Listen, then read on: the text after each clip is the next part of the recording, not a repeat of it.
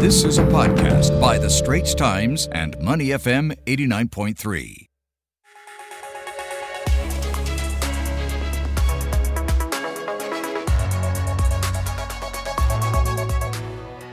Let's shift our attention now to headlines coming out from around the region.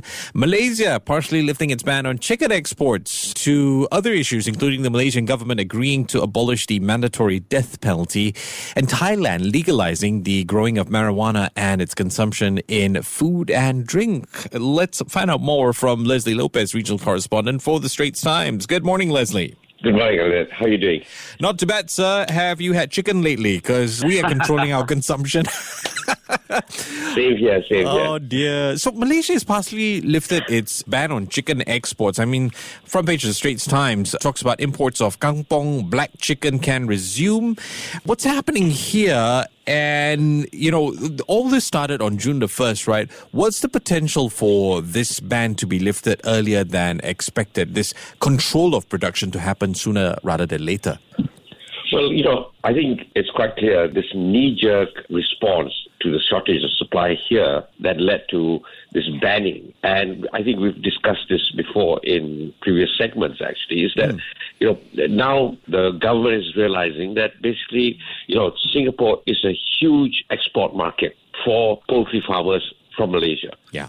And it's also a big foreign exchange earner. And they realize that now by just banning it, potentially Malaysian poultry farmers could actually lose this very valuable market. Okay. So I think that's basically the reason why we're having this rethink here. And clearly the poultry lobby in Malaysia, which is rather powerful, got to the government and said, look, it just simply can't happen, So I think that realization is basically coming in. That's what's happening. Bit of a blooper there. It's almost as if they didn't consider that the human race will find alternatives. Exactly. Singapore would find alternatives and, shut the Malaysian poultry farmers completely out of this market. Which will be a bigger problem for them. Yeah. Exactly. The Malaysia Prime Minister Ismail Sabri Yaakob also talked about the government introducing a moving ceiling price for consumer products. Could you explain to us how this would work? The government has been very sketchy on details over this moving ceiling price plan, only to say that it will be based on various inputs in the supply chain. And to ensure this, I think they want to have more government-linked companies, government-linked agencies to be involved in the agro sector. So I think just from that point alone, we've seen problems already.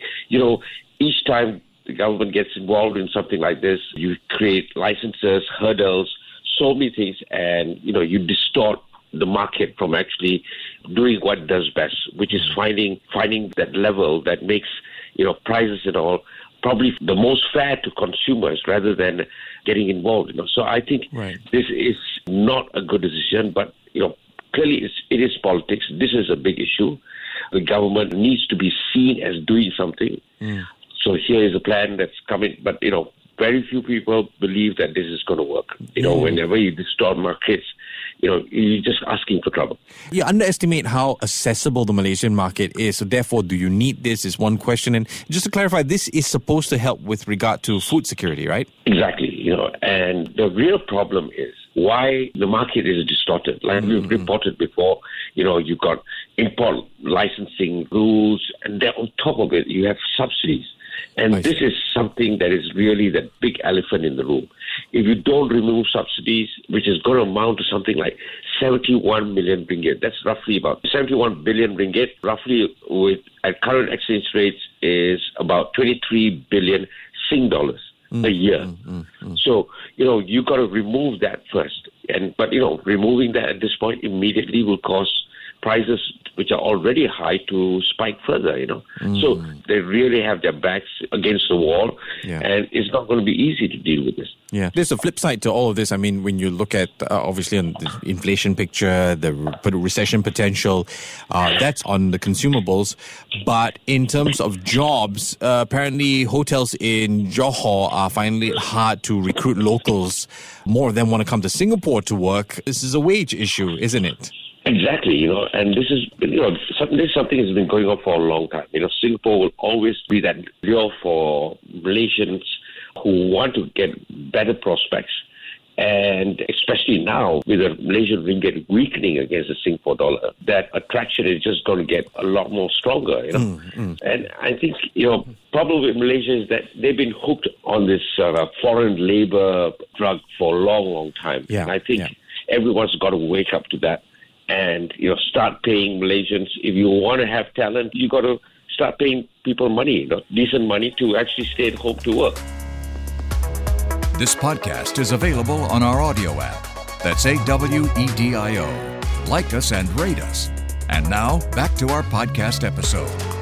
I've noticed personally the youth of Malaysia is very different now. They're hardworking, they're hungry, they're willing to go far to get more money. Leslie, let's talk a little bit about a law that seems to be changing. The government has agreed to abolish the mandatory death penalty. This is a statement by de facto Law Minister Wan Juadi Tengku Jaafar.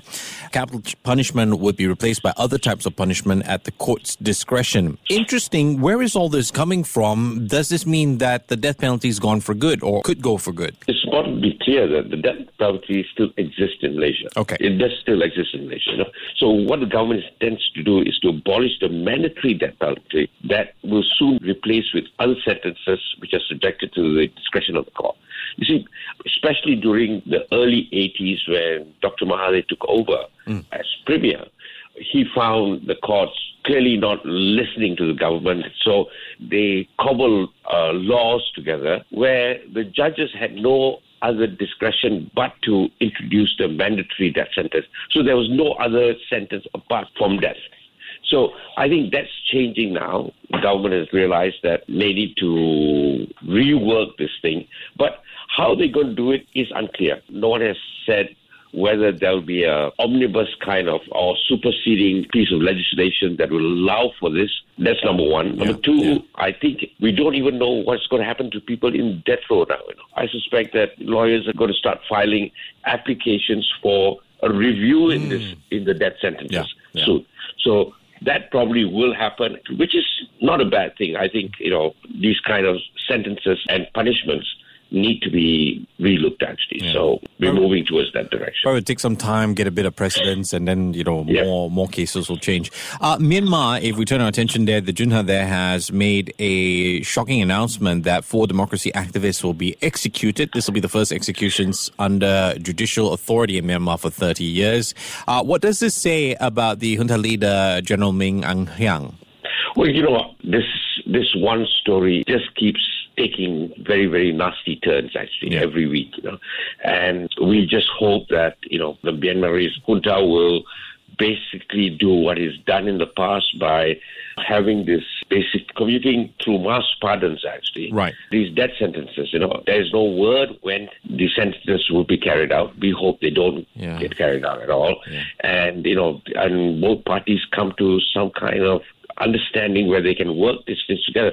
But at this point, I don't think we're near any inflection point. I mean, this thing is just going to get nasty for weeks to come, until we see more international pressure, concerted effort to get everyone on the table and get them to talk. Yeah, hopefully things get better. Let's end off on a lighter note, and I'm going to try not to say the wrong thing here. Thailand legalizing the growing of marijuana and its consumption in food and drink last week. The first Asian country to do so. Oh dear. First, let's talk about the rationale, and then naturally people will ask, would other countries in Southeast Asia do so? It is very interesting. I mean, if you just look at the legislation plan from the revenue generation aspect, it has been very successful for Thailand. Last year, for what I understand, Thailand collected more than $2 billion in terms of tax revenue, actually, from just starting up this trade. So that is going to be a very, very attractive proposition for a lot of governments in the region and elsewhere too, from just a revenue standpoint. So how Thailand deals with this, moves forward with this piece of legislation to allow medical marijuana production is going to be very interesting, and I think it's going to be watched very, very closely. I mean, a lot of Western countries have made this bold move. Mm-hmm. And they're seeing, including Australia and some states in Australia. And so they're arguing towards the benefits of this. And I think Thailand is going to become that template, that countries here are probably going to use, and how they move forward with this is going to be very, very interesting. I don't. It's going to be quite fascinating. You're right. Leslie Lopez, regional correspondent for the Straits Times, on the line with me. Leslie, appreciate your time as always. You take care. Have a great Wednesday, yeah? Thank you.